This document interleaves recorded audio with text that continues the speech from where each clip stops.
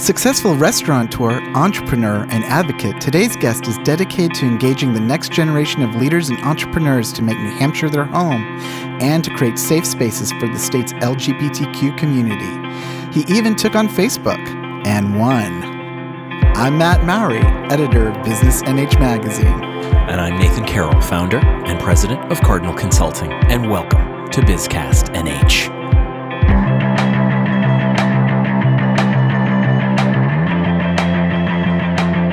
Matthew? Nathan. I have a question for you. Yes. A very, very important question. Okay. Have you ever had bubble tea?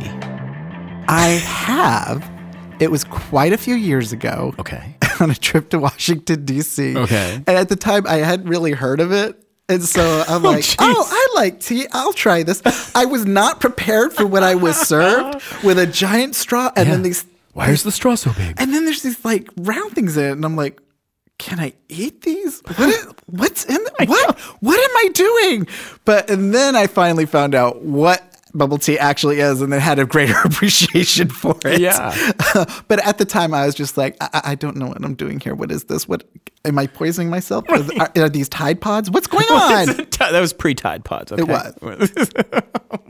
How about you? Are you a big bubble tea person? Or are you I'm not a big bubble tea person. No, I think I've had it maybe once. But because of our interview today, I'm probably going to go and have it a few times. And also I'm going to ask our guest a bunch of questions about it. And because now I'm like having it once and not knowing much about it, I'm sort of curious. But you're right. Like I remember seeing it the first time or seeing people drinking it going like, what's in the bottom of their cup? And when they get there, what do they do with those things? But you can sort of I guess you could sort of stab them with the straw because I don't know. Maybe it's a thing. What's your favorite drink when you go to a coffee shop though? Or a tea place? I do like teas. Okay. I'm a tea person, and I have to say that Emmett and Teetotaler helped me get through this part of the pandemic because they did, and we'll talk about this, delivery service when we couldn't get out. And it was so wonderful to have this concoction turn up at my doorstep. That's right. You're like within range of delivery. Lucky you. Oh man. All right. What's your go-to? My go-to is a soy vanilla latte. I know. All cold or hot. Sometimes with an extra shot. Not all the time. But I do like tea. I had a wonderful tea experience. When I lived in Boston years ago, there was a really neat, in Providence, there was a really neat tea place down there that I'd go to all the time, and it was like my first tea restaurant experience. It was very cool. So I do have a love for tea, but I'm totally like a coffee guy, espresso guy. I grew up in England, so yes, I got fully indoctrinated. Of course you did. Of course you did. All right, let's fully indoctrinate our guest this week by introducing him and then going from there. Our guest this week was born and raised in Somersworth, New Hampshire. Emmett Soldati is a small business owner, activist, and proud townie. A graduate of the London School of Economics, Emmett spent the last decade working to connect and uplift the community he knows and loves, his hometown. Emmett made national headlines in 2020 for his historic win in the New Hampshire Supreme Court against Facebook, where he represented himself. He was also a primary candidate for executive council in District 2 and a chair of the New Hampshire Democratic Party. In 2019, he won Entrepreneur of the Year for his cafe, Teetotaler, which has blossomed into a hub of LGBTQ plus programming, community gatherings, and social justice activism. His newest Teetotaler Cafe is now open in downtown Concord. Emmett, welcome. Thank you. Sorry about our rumblings around bubble tea and our lack of knowledge. You get very used to it in this business. Okay. All right. We're going to ask you a lot of questions, and we're going to walk out of here later on as bubble tea pros and then we'll go, have some. But anyway, let's get right to it. I want to ask you a question that I feel you can handle, which is why I'm asking you this one. How would you describe yourself to someone meeting you for the first time? So who is Emmett Soldati? Well, I wouldn't have to say this, but I'm pretty colorful, but I would need to describe that. They could tell. A little bit intense. And you'd sort of mentioned I'm obsessed with where I am. And so I'm a very enthusiastic person. in terms of being a proud townie and proud Granite Stater. So that's like the impression I think most people get from me is, he's like totally engrossed and in love with New Hampshire. Nice. And so, well, where do you, I mean, obviously you grew up here. Your parents were involved in a number of things that are very much New Hampshire and probably exposed you to a lot. But why do you feel like you have that intensity for New Hampshire? Where may that come from, having moved away and then come back? Yeah, I guess because I got out. and like I wanted to leave so badly for so long, and I did. And then I like looked around, and I lived in Boston, I lived in Toronto, and then you had mentioned lived in London. And I kind of looked around, and I was like, oh wait, I had it made in Somersworth, New Hampshire. Wow. That was like, that's all I need. Yeah. So before coming back to Somersworth, talk a little bit about your time away and what you did and what was your path back? So my big plan was to become a filmmaker. So I went to film school. And I sort of chased around different film programs, and that's what brought me out of the country. Wow. You went to Emerson College, right? I went to Emerson College Nice. for a little bit. Yeah.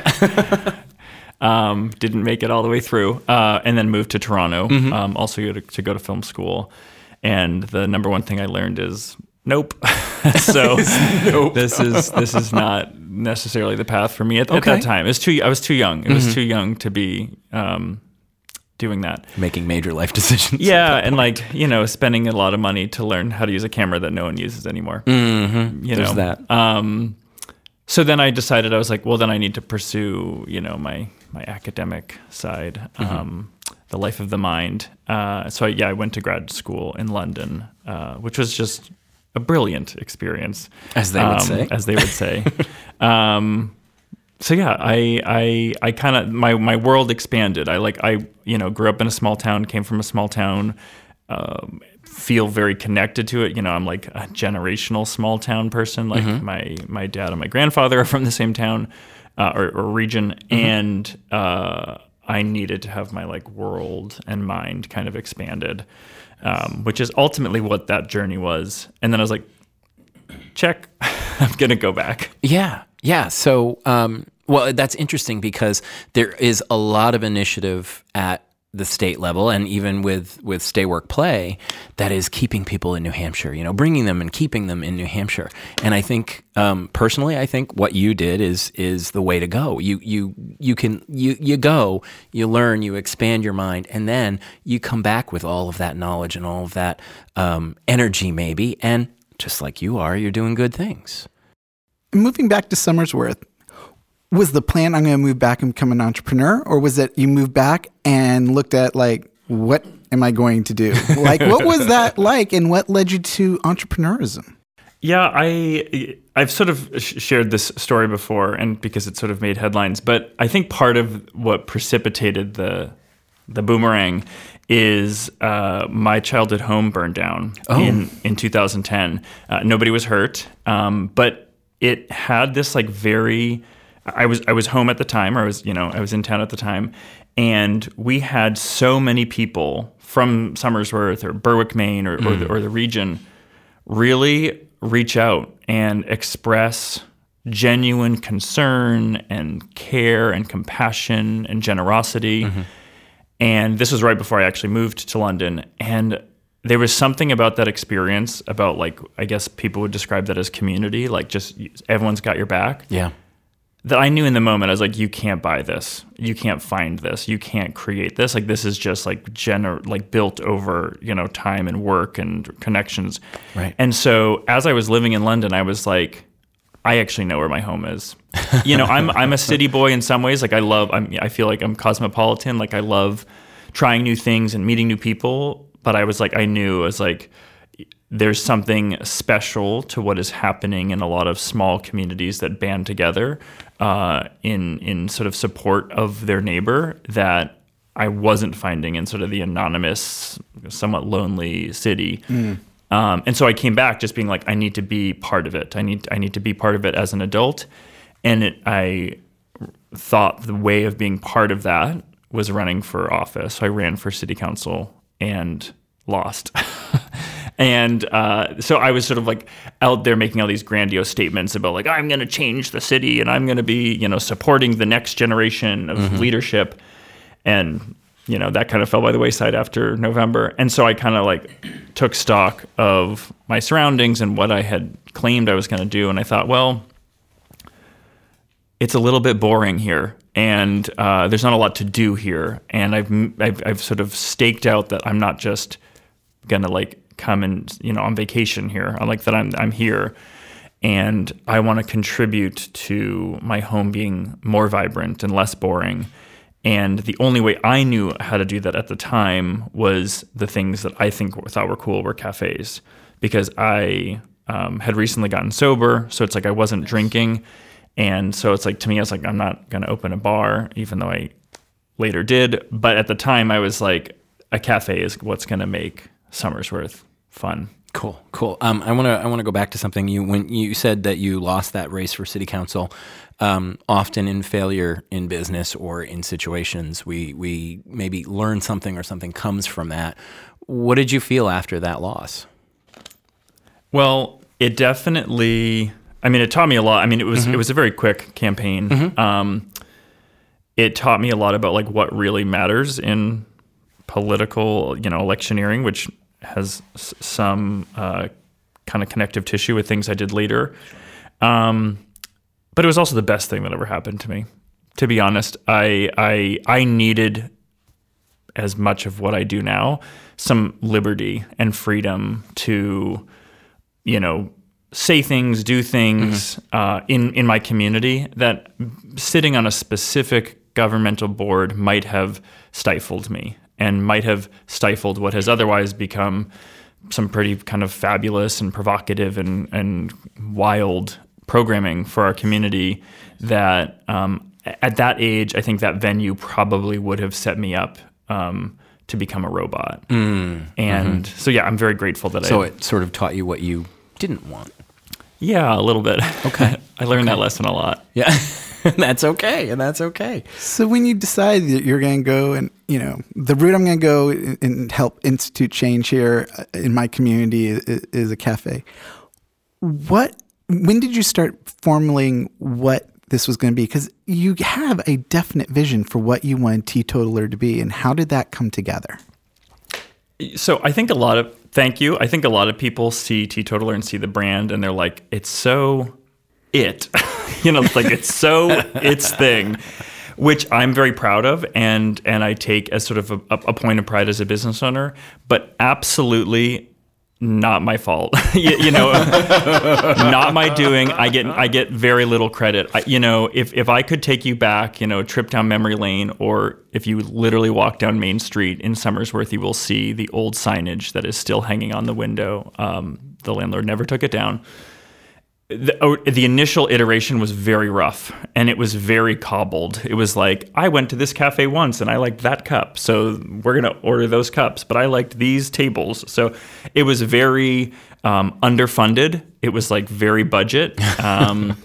And so, but there was like an ethos of like, I'm just going to do something funky or whatever. And really it was like, once I opened and I had no customers and I had lots of bills, it was like I freaked out and was like, I need to very quickly figure this out. And so you kind of, and I know a lot of other early stage business owners do this, where you just churn through like, I'm going to do trivia, I'm going to serve dinner, I'm going to be open at 3 a.m. Like I'll experiment with anything to chase revenue. And eventually kind of what happened is the people that kind of came out of the woodwork that for whatever reason weren't totally scared about the fact that I was a single business with abandoned storefronts to the left and right. And there might have been like paint chips peeling off the ceiling. Like those first customers and employees kind of fueled really what the brand is today. And so much of now what I see as a slightly more matured business owner as like, that's our brand voice, or this is, we're going to serve this, not that. That judgment has really been refined over learning from a lot of people that came into my orbit and introduced me to new ideas. I didn't, and I don't know if we'll talk about this, but like I didn't set out thinking I'm going to open a gay bubble tea shop, which is like, I think it's very specific what niche. people would think of us as, and yet like we got there because of really just staying power. I think a lot of people would have, and I'm sort of happy to sort of share any part of this journey, but a lot of people would have closed a lot earlier. We made no money for years and years. It's just like we just were clinging by, and there's probably a little bit of pride and sentiment, like sentimentality, that anyone else would have been like, we're going to jump ship. Like, I didn't have money to buy a house. I had deferred, never had any weekends free. But I think I kept with it long enough, in many ways, despite my own interests, that eventually I kind of tapped into some of those themes and ideas and programming and design and flavors that then I was like, this is actually going to be the story of Teetotaler. This is actually going to be the sort of the kernel that makes it great. Now, let's talk about what the brand developed into and how you were able to take that and make it into something bigger than a cafe. And my first experience with Teetotaler, I live in Rochester, and there is a road you can go down that connects Rochester and Somersworth, and there's a big billboard over by an ice rink there. And I'm driving down, and there's this billboard with this young guy on it, and in a very kind of sassy pose, and the tagline was "Chai Curious," and I went, "What?" And I'm like, "What?" I'm like, "That is so awesome!" It made you laugh, but it was also like this bold statement, and you're like, "I'm like, what is Teetotaler?"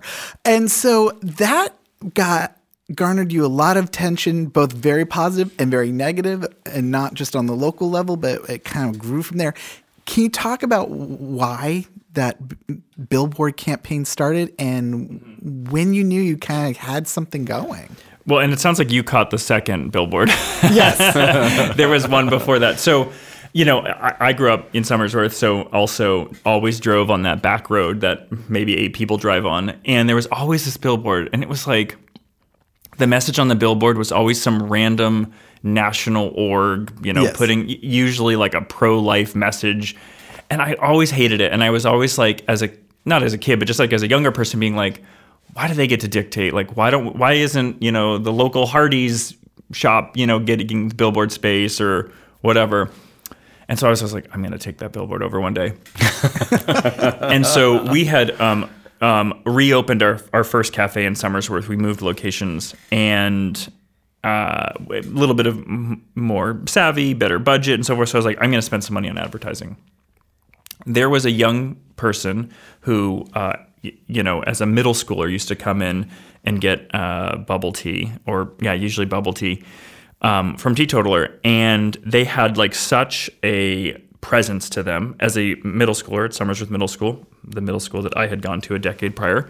And they were flamboyant, they were extravagant, they were loud, and they were so confident in themselves and with their friend group. And I was like, I could not have imagined a decade prior in Somersworth Middle School being that out in any way, shape, or form, being that, like, taking up that much space, right, in the sort of campy queer style that they had chosen for themselves. So I was like always so down. I was like, that is such a cool person and story. So then flash forward a couple years later, we reopened the cafe, and it's like they're grown up, they're a teenager, they're in high school now, and it's like they had tripled down on their style.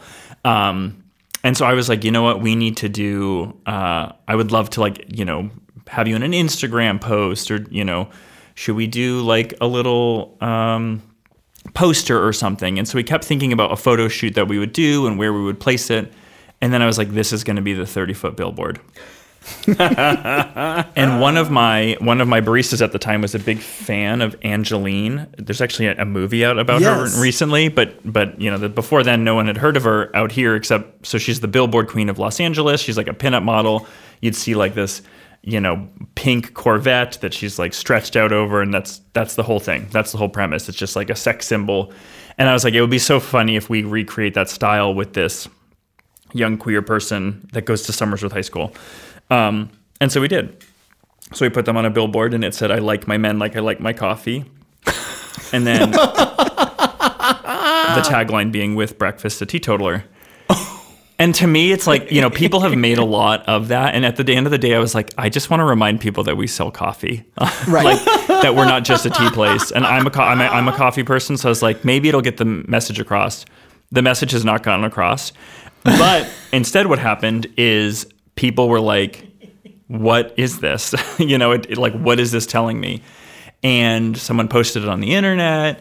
And the internet did that thing where people see it and get upset. The internet. The internet. And, the story I always tell is like, I was so shocked by how positive the response in Somersworth was. Like, people were like, yes, I love that billboard. But then some people that like probably live 1,000 miles away were like, this is degeneracy and this is blah, blah, blah. And, it's like, gotta love them. Like that just like circulated in the algorithm and more people clicked and saw. And so then we ended up on the cover of the Huffington Post. This was, I can't remember, 2017. And so the story became like queer cafe, billboard, culture clash, like people are upset about it and whatever. God. And we got flooded with like people just coming to like, one, they learned about us, but like, oh my gosh, like, whether it's sort of expressing solidarity or hoping for merch, which we eventually, figured out and got merch. And that's kind of when that aspect of our brand kind of changed for me. Because I think, with some exceptions, most cafes in America are what you would think of as a safe space. Most of them are connecting you to progressive, liberal ideas and are kind of, whether the staff, the customers, or even the owners, like kind of exist in that like safe space and queer space. And I'm like, sure, we're the same. And I was like, why shouldn't we just be explicit about it rather than like implicit? Like, let's lean into that. And that concept, not about being exclusive, like we're a place that's like just a gay bar without alcohol, but being explicit where it's like it is written on the door, and we are intentional in the ways that we program and the voice that we use. It's like suddenly that was the floodgate that opened. That once we did that, then like I said, like the Chai Curious was the invention of one of my baristas. It was like everyone came to us with like, oh, this is the space that we can connect around the LGBTQ community. We had already had, because of the name, like our brand was like a sober space and a recovery friendly space, which then suddenly meant we were an all ages LGBTQ space. And it, again, never had occurred to me, never had been part of the plan, but it kind of clicked for me, thinking like the only spaces as a young person, and for me personally as a young queer person, the only spaces where it's sort of like sanctioned is a bar, is a gay bar or whatnot. And so there's this premise in America that you have to be 21 years old to be queer. That in order to experience and commune and explore and express yourself, not like in a particular romantic or sexual setting, but just as a community setting, you have to be 21. That you have to be able to get into a bar or 18, but there may be one or two venues at the time in New Hampshire. So to me, it kind of dawned on me like, is anyone thinking about what queer youth are thinking and doing and feeling and so that made me recognize an opportunity to broaden how people of any age kind of explore and engage with these concepts that is both safe, but is also like educational, and it like you can learn more. And I just don't know that we've really kind of as a society had that dialogue and conversation about like, well, if everyone and everything is straight, it's like, what are people doing and thinking and feeling about themselves when they're 17 years old? we're still selling bubble tea and avocado toast. Like, we're not a nonprofit. We're not. Right. But so many of the spaces that we think in history as enfranchising people or giving people a venue to experiment and explore with themselves and their identity. Stonewall was a bar. Mm-hmm. They had to sell alcohol and presumably, programming or tickets or whatever. So for us, it's bubble tea and avocado toast. But I do think that there needs to be more types of spaces that help people participate on their journey of self-discovery that isn't centered around alcohol. Got it. We'll be right back. Skyterra is one of the nation's top 50 Microsoft Cloud Solutions provider, and we're proud to be headquartered right here in New Hampshire. Please visit us at www.skyterratech.com to see how we help companies with their IT needs so they can concentrate on their business.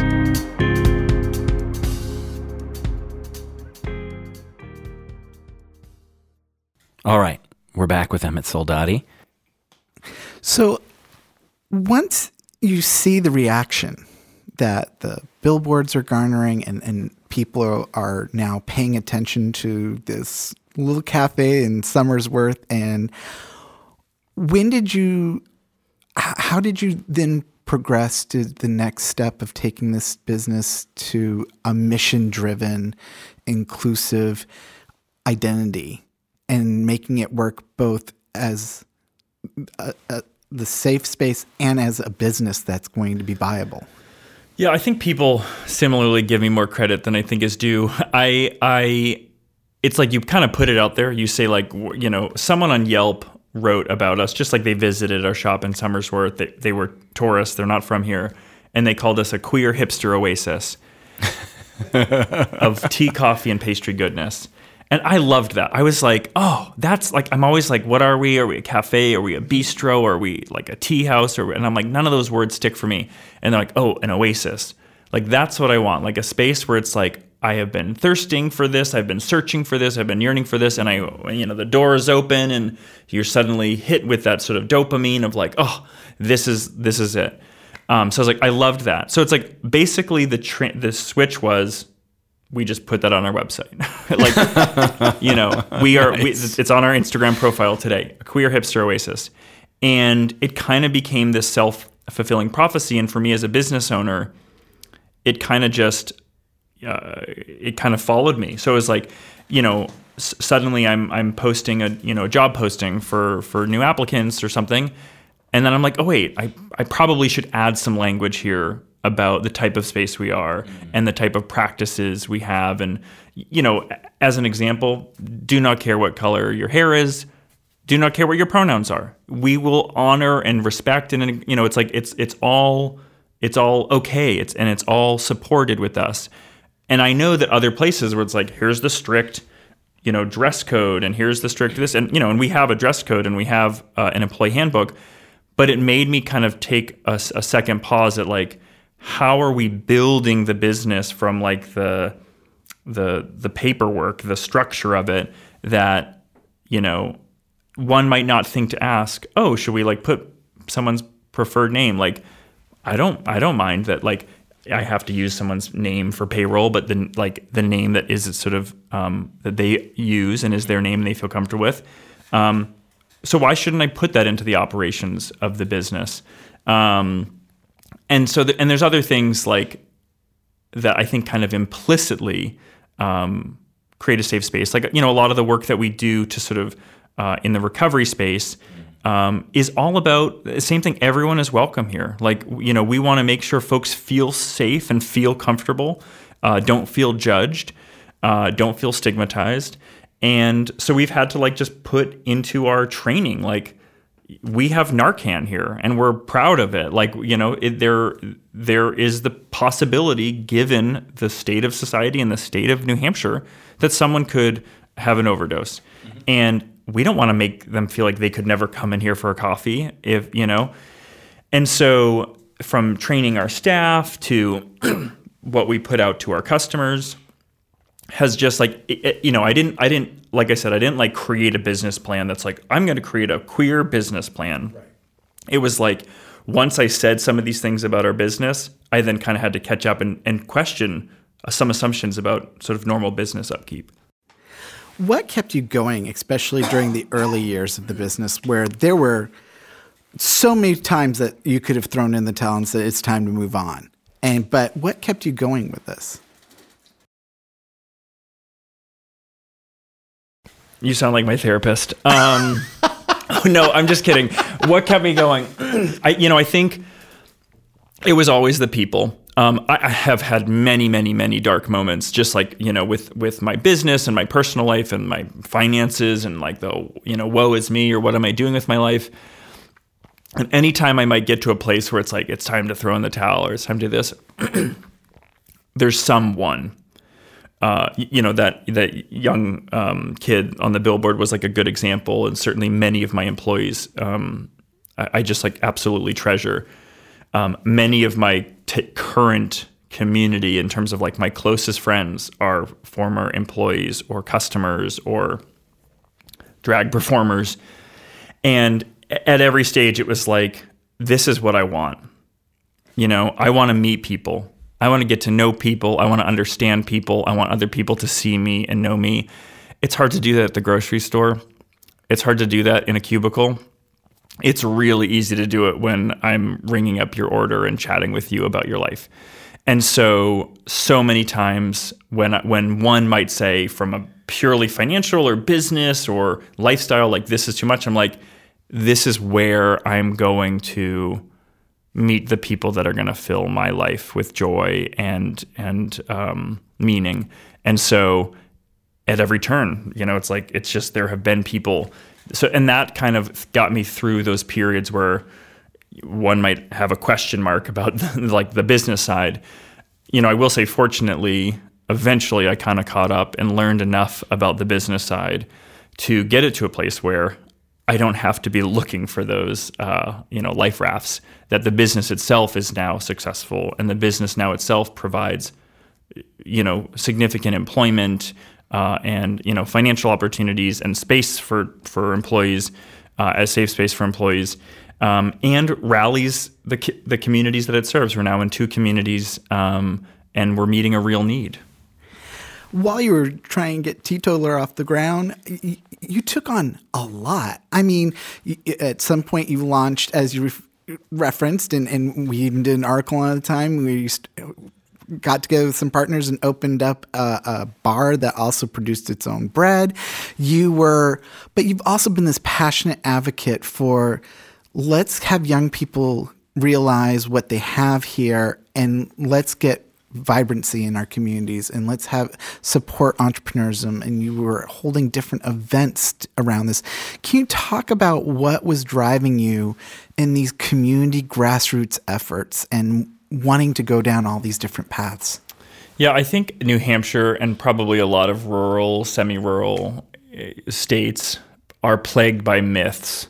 That there is just a total mythology around it's tired, it's sleepy, there's nobody there, all the talent left, it's conservative, it's provincial, and it just isn't true. And I have had the fortune and the privilege, because of what I chose to do, to dispel many of those myths have been dispelled for me personally. That I have met and seen and engaged with some of the most brilliant, wonderful, stimulating, exciting people in New Hampshire, in like small random towns in New Hampshire that no one would, ever think to go and venture to and meet. And, a friend of mine describes it as like New Hampshire is covered with this thick layer of fog that like, we just look out, it's like, nope, it's all gray. And we don't see that, under that layer of fog in these like little communities of Somersworth or Bethlehem, there's like real energy and excitement and like people doing, wild and weird stuff. And I've seen it. Teetotaler is one way, but some of my other community organizing has been ways of like clearing that fog, to be like, you don't have to go to Boston if you don't want to, like you don't have to leave. But you do have to kind of do some work either to find these people or to kind of like, light your own fire so people can find you. Right. Like to really be seen, because there is a lot of stuff going on, and there's a lot of stuff that can happen. Despite all I've sort of said about the challenges of Teetotaler, it has been very possible to build the business that I've built. And it happened because I chose to do it in the place that I did. I mean, if I had thought I'm going to do this in downtown Boston, I would probably still be paying off the debt for a business I closed 8 years ago. So it is so doable up here. The barriers to entry are so low. And so much of my kind of organizing around, yes, you too can just get started right away on your dreams or your plans or your business, your idea, is the experience that I've seen that other people have done it up here and I've done it up here. And there's an ecosystem. It just requires a little bit more work to kind of break through those myths that we've all kind of consumed. Very, very true. I want to get to maybe a little bit of the elephant in the room because we mentioned it a couple of times in your introductions and all of that. But Teetotaler's Instagram page, right, was shut down by, therefore, Facebook, the owner of Instagram, and you fought it and you won. But we want to hear kind of the whole story. I think they prefer to go by Meta now. Oh, yes. Well, do we really care about that? Yeah, so, Instagram started to grow as like a very major marketing channel in the food business. Bubble tea definitely sells well on Instagram. Bubble tea. Yeah. Hashtag Boba Bay. And so we had an Instagram, and one day I woke up and it was deleted. And, I think as the story's told, people probably think I'm a very litigious person. They're like, and I woke up and called Facebook's lawyer. And I was like, listen, see you in court. Lawyer. But no, I was like, I just want it back. So I followed all the channels and tried to get it back and tried to get more information. And would you guess that there's no way to even connect with a human person with human brain cells to do that? It's all about sending you into these long winding contact support, whatever, that ultimately gets you either back to the same place or just says, too bad, life sucks. And so I was like, this isn't cool. So I kept trying to reach people. And so finally I was like, okay, what are my rights? And so I read the terms of service, which I'm sure you all have read when you selected, when you signed up. Who's actually read those? But my dad was hoping I was going to go to law school. So this is sort of like me fulfilling that. I was like, I'm going to read the whole contract. And, wouldn't you know it, Facebook, which owned Instagram at the time, completely owned it, prevents you from most forms of kind of typical legal recourse. You can't file a class action lawsuit. You can't sue them in superior court. You can go to some adjudication tribunal in San Jose, California. It's okay. But tiny little provision, I put this out to everyone, you reserve your right to bring a claim in small claims court. And I did. I was like, okay, well then that's my avenue. So I filed a claim against them and I said, you owe me money because I had a business account. I've given you money. I've advertised on your platform. And when you delete my account, I no longer can or benefit from the dollars I spent. And so they kind of threw the book at me. Well, first they ignored it for a long time. And then the court was like, look, you won because they ignored it. And then Facebook's like, wait, no, we don't ignore it.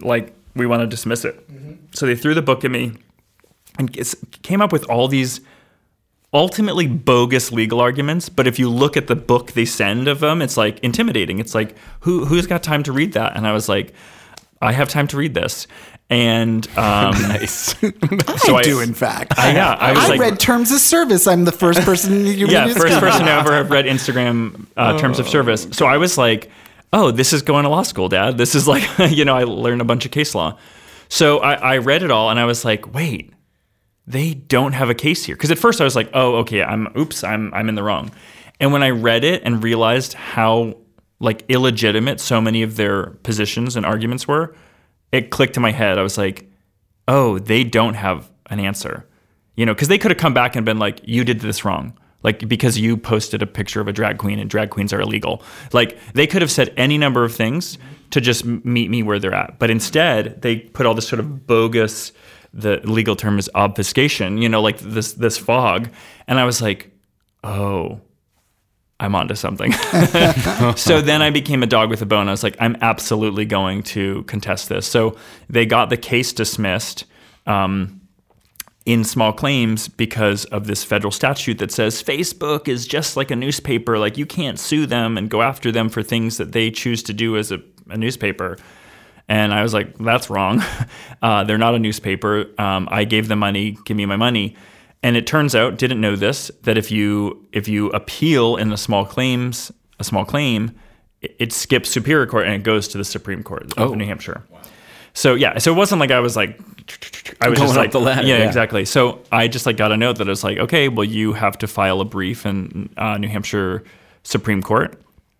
So I did. That was the most challenging part of this, because I am what people would describe as pro se, which means I'm defending myself. I don't have a lawyer. I don't have anyone on retainer.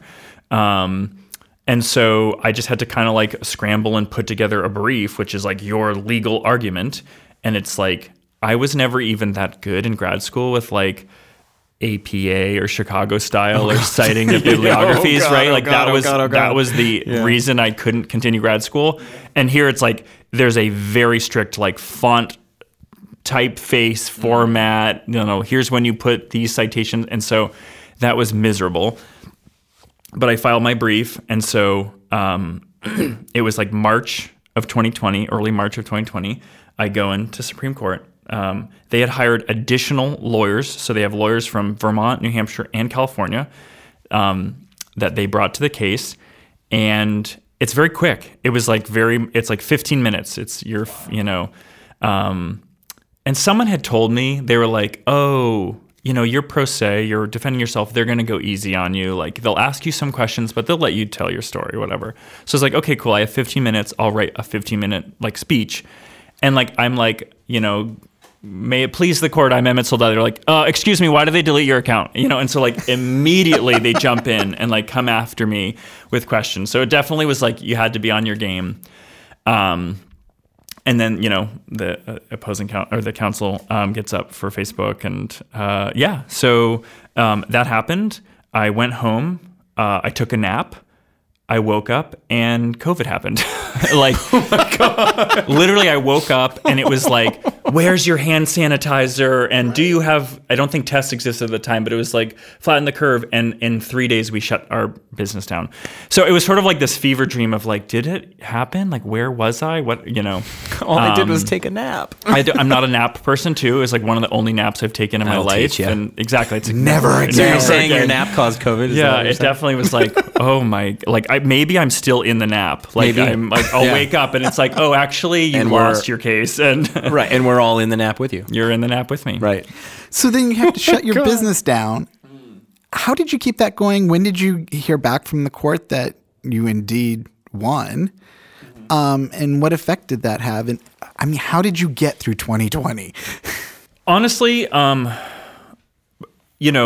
felt very prepared. Running a business in a sleepy town where you're like fighting for every dollar and constantly on. There is really, for the last 8 prior years, there was never turning off, because I had to think every day about how are we going to hit that special number to like pay the bills and pay the employees and keep the lights on. And so it was constant. And so the moment we had to shut our business down, I mean, one, there's no everyone was in the same boat, so there's no expectation. I was very, I think, adapted to that kind of like, well, then what do we have to do today? And so today we're going to write a guide that helps our employees get on the unemployment system, because that was a very miserable experience and I want to make sure they get their checks immediately. Or I'm going to help other businesses fill out their PPP application and use that money effectively so they're not just burning capital that won't get forgiven. Or, so it was just like, I felt very capable in that moment to take what I had sort of learned from the sort of school of hard knocks summer's worth to say like, well, here's what we're going to do. And one of those things was, as you had mentioned, like, I was like, well, we still have customers that are at home.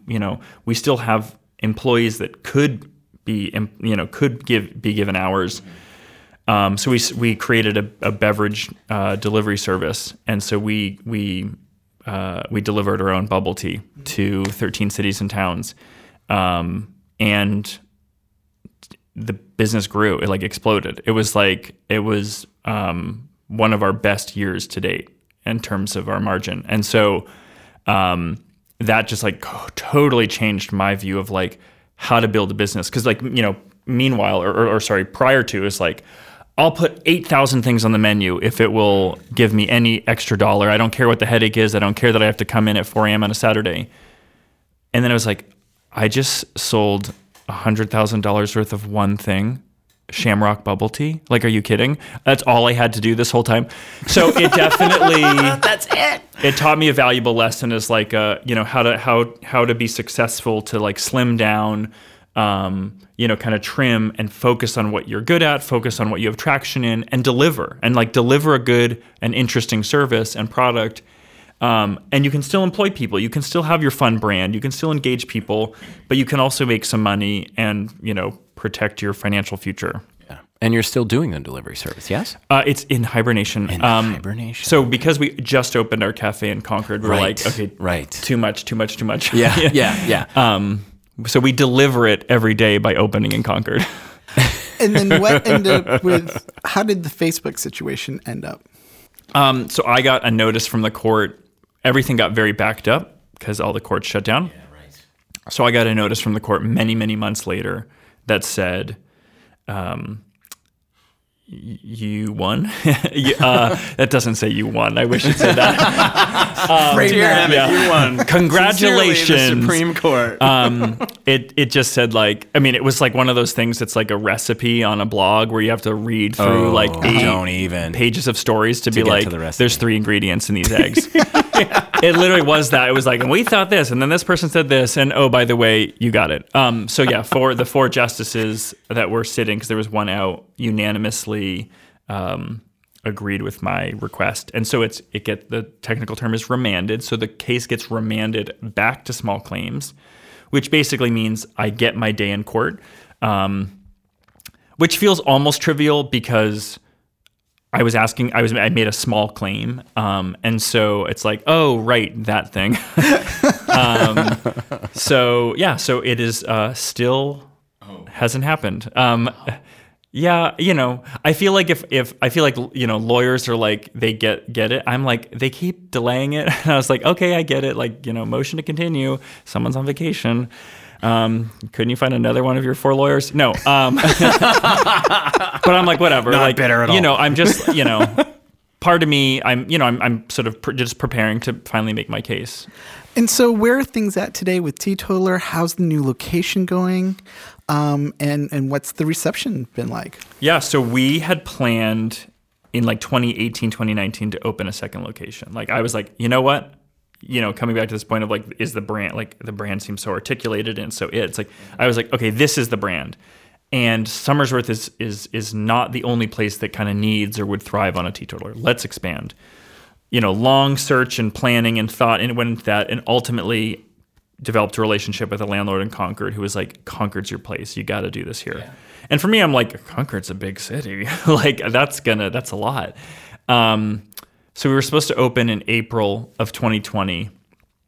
So it's like that nap screwed that up. Oh, 2020. Yeah. Naps, man. I slept through it.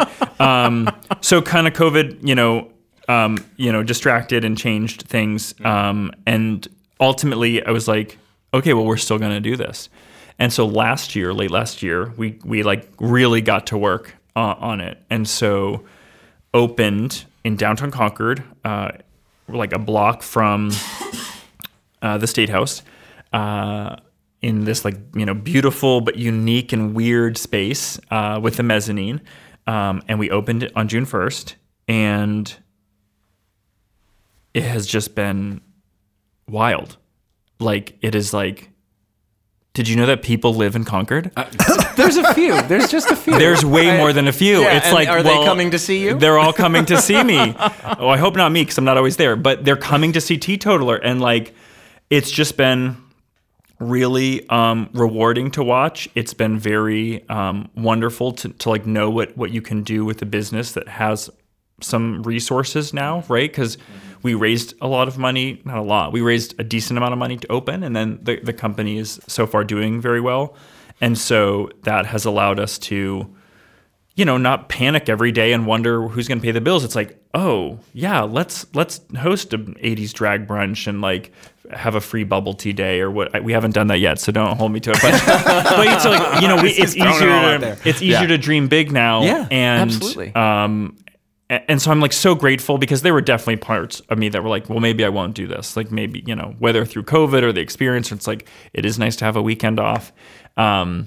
But it's been again, same story. The people in Concord, the staff in particular, have made it effortless, and not that there's been no work, but it's just like, it has just felt like it's come together and that people are aligned. And nice.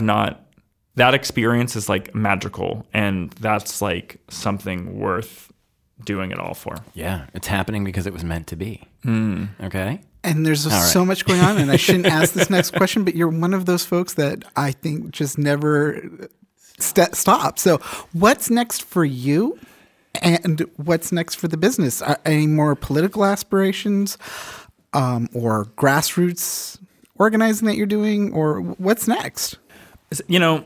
Certainly all of the above, maybe. I think this experience, certainly we could have opened in Concord and, someone opened the door and goes, huh? And shuts the door and walks away, and that hasn't been the case. People have really responded, and it's taught me in a very short period of time a lot of the lessons that I was not learning just in a one location, small location, sleepy location, no exit off the highway in Somersworth. And so it has made me think about, well, what will it mean to give this company more resources and connect with more people? I certainly don't want to be irresponsible and not give it the love and time that it needs, but it's like, absolutely, we should be scaling this. Absolutely, we should be talking to any developers or landlords that are Hint, hint. Are you listening? So I think back to this idea of what it means to build a brand. Going from one location to two locations, my job went from being like the dishwasher, or just like with the taskmaster in one space, to being the truck driver. Like everything I do is logistics now. Everything, I'm fully staffed. I have an incredible manager. I have an incredible team. Everything I do is like, what's going on between the two? Like, how can we bake in one location that serves the other? How can we deploy marketing assets that that we're serving the same peach bubble tea at both locations when I make an Instagram post. So everything I think about now is systems, and I am not a system person, historically. And so now I'm like, well, if I'm going to invest in developing a system, it can serve 2 teetotalers, it can serve 10. Mm-hmm. And so I am thinking about how to scale that system and what is that package? What is that kernel of value that Teetotaler brings to the community? Is like, it's not easy to scale drag shows because drag queens in particular are particular, and so how do you be like, well, we have a drag brunch happening at every teetotaler in America or something, but I am like trying to work through a lot of those things about how do you have like a unique, idiosyncratic and queer business that can be in multiple communities and can still survive financially. Nice. Well, we will be here watching your future success, whatever it may be. Emmett Soldati is an entrepreneur, advocate, and of course, founder of Teetotaler, now in Concord. So thank you so much for joining us and sharing your story. Thank you. Happy to be here.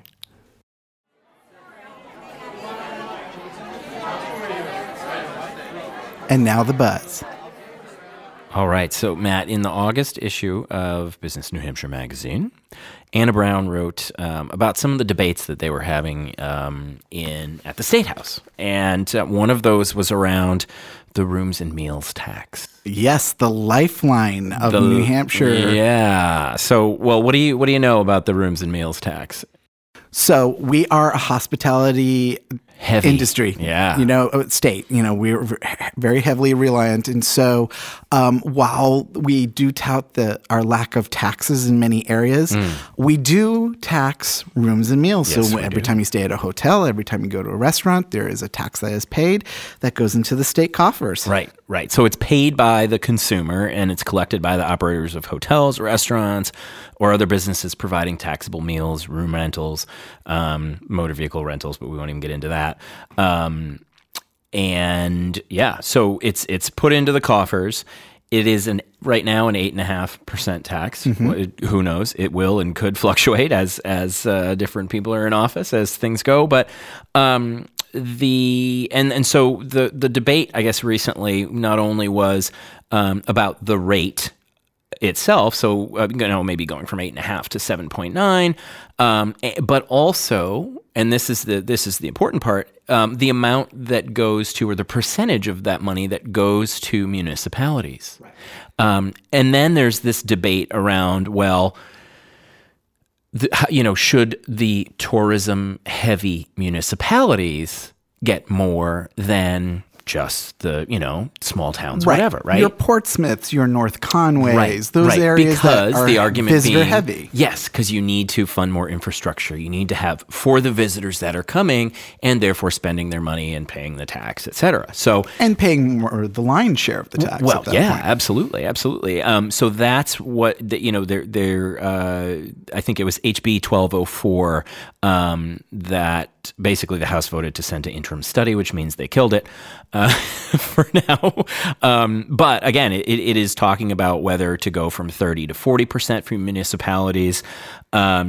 And you can, for our listeners, you can see all the data and all the information about the rooms and meals tax either on the nh.gov/treasury or the revenue.nh.gov site, right? There's FAQs about it. There's a town-by-town distribution list by year. And, you can sort of see that. It shows you the population and then the amount of funds that are given. Right. And so even though this particular bill was essentially killed, it's something that's going to keep coming up. And so it's something for our tourism businesses in particular, in our communities that are particularly big tourism communities are keeping a close eye on, because it's going to be coming up again. Right. And it's just a question of what form. Right, exactly. And I think another piece, just having heard through the grapevine over the years in the work that I've done is, are these municipalities getting these funds? All of these funds, or is the state saying, well, we need these funds for this, or the distribution isn't going to happen because of this, or who knows the situation, but that is the question. Are these municipalities actually getting the funds that essentially they are deserved by law? So I guess we'll just keep in tune to all of this, and that's what we're buzzing about this week. Thank you for joining us today. If you enjoyed the stories and information you heard on today's podcast, find more by subscribing to Business NH Magazine or visiting businessnhmagazine.com. Check out the Cardinal blog and learn about our services at cardinalconsultingnh.com. We're on social at Cardinal Consulting NH. I'm Matt Mowry. And I'm Nathan Carroll. BizCast NH is a joint production of Business New Hampshire Magazine and Cardinal Consulting.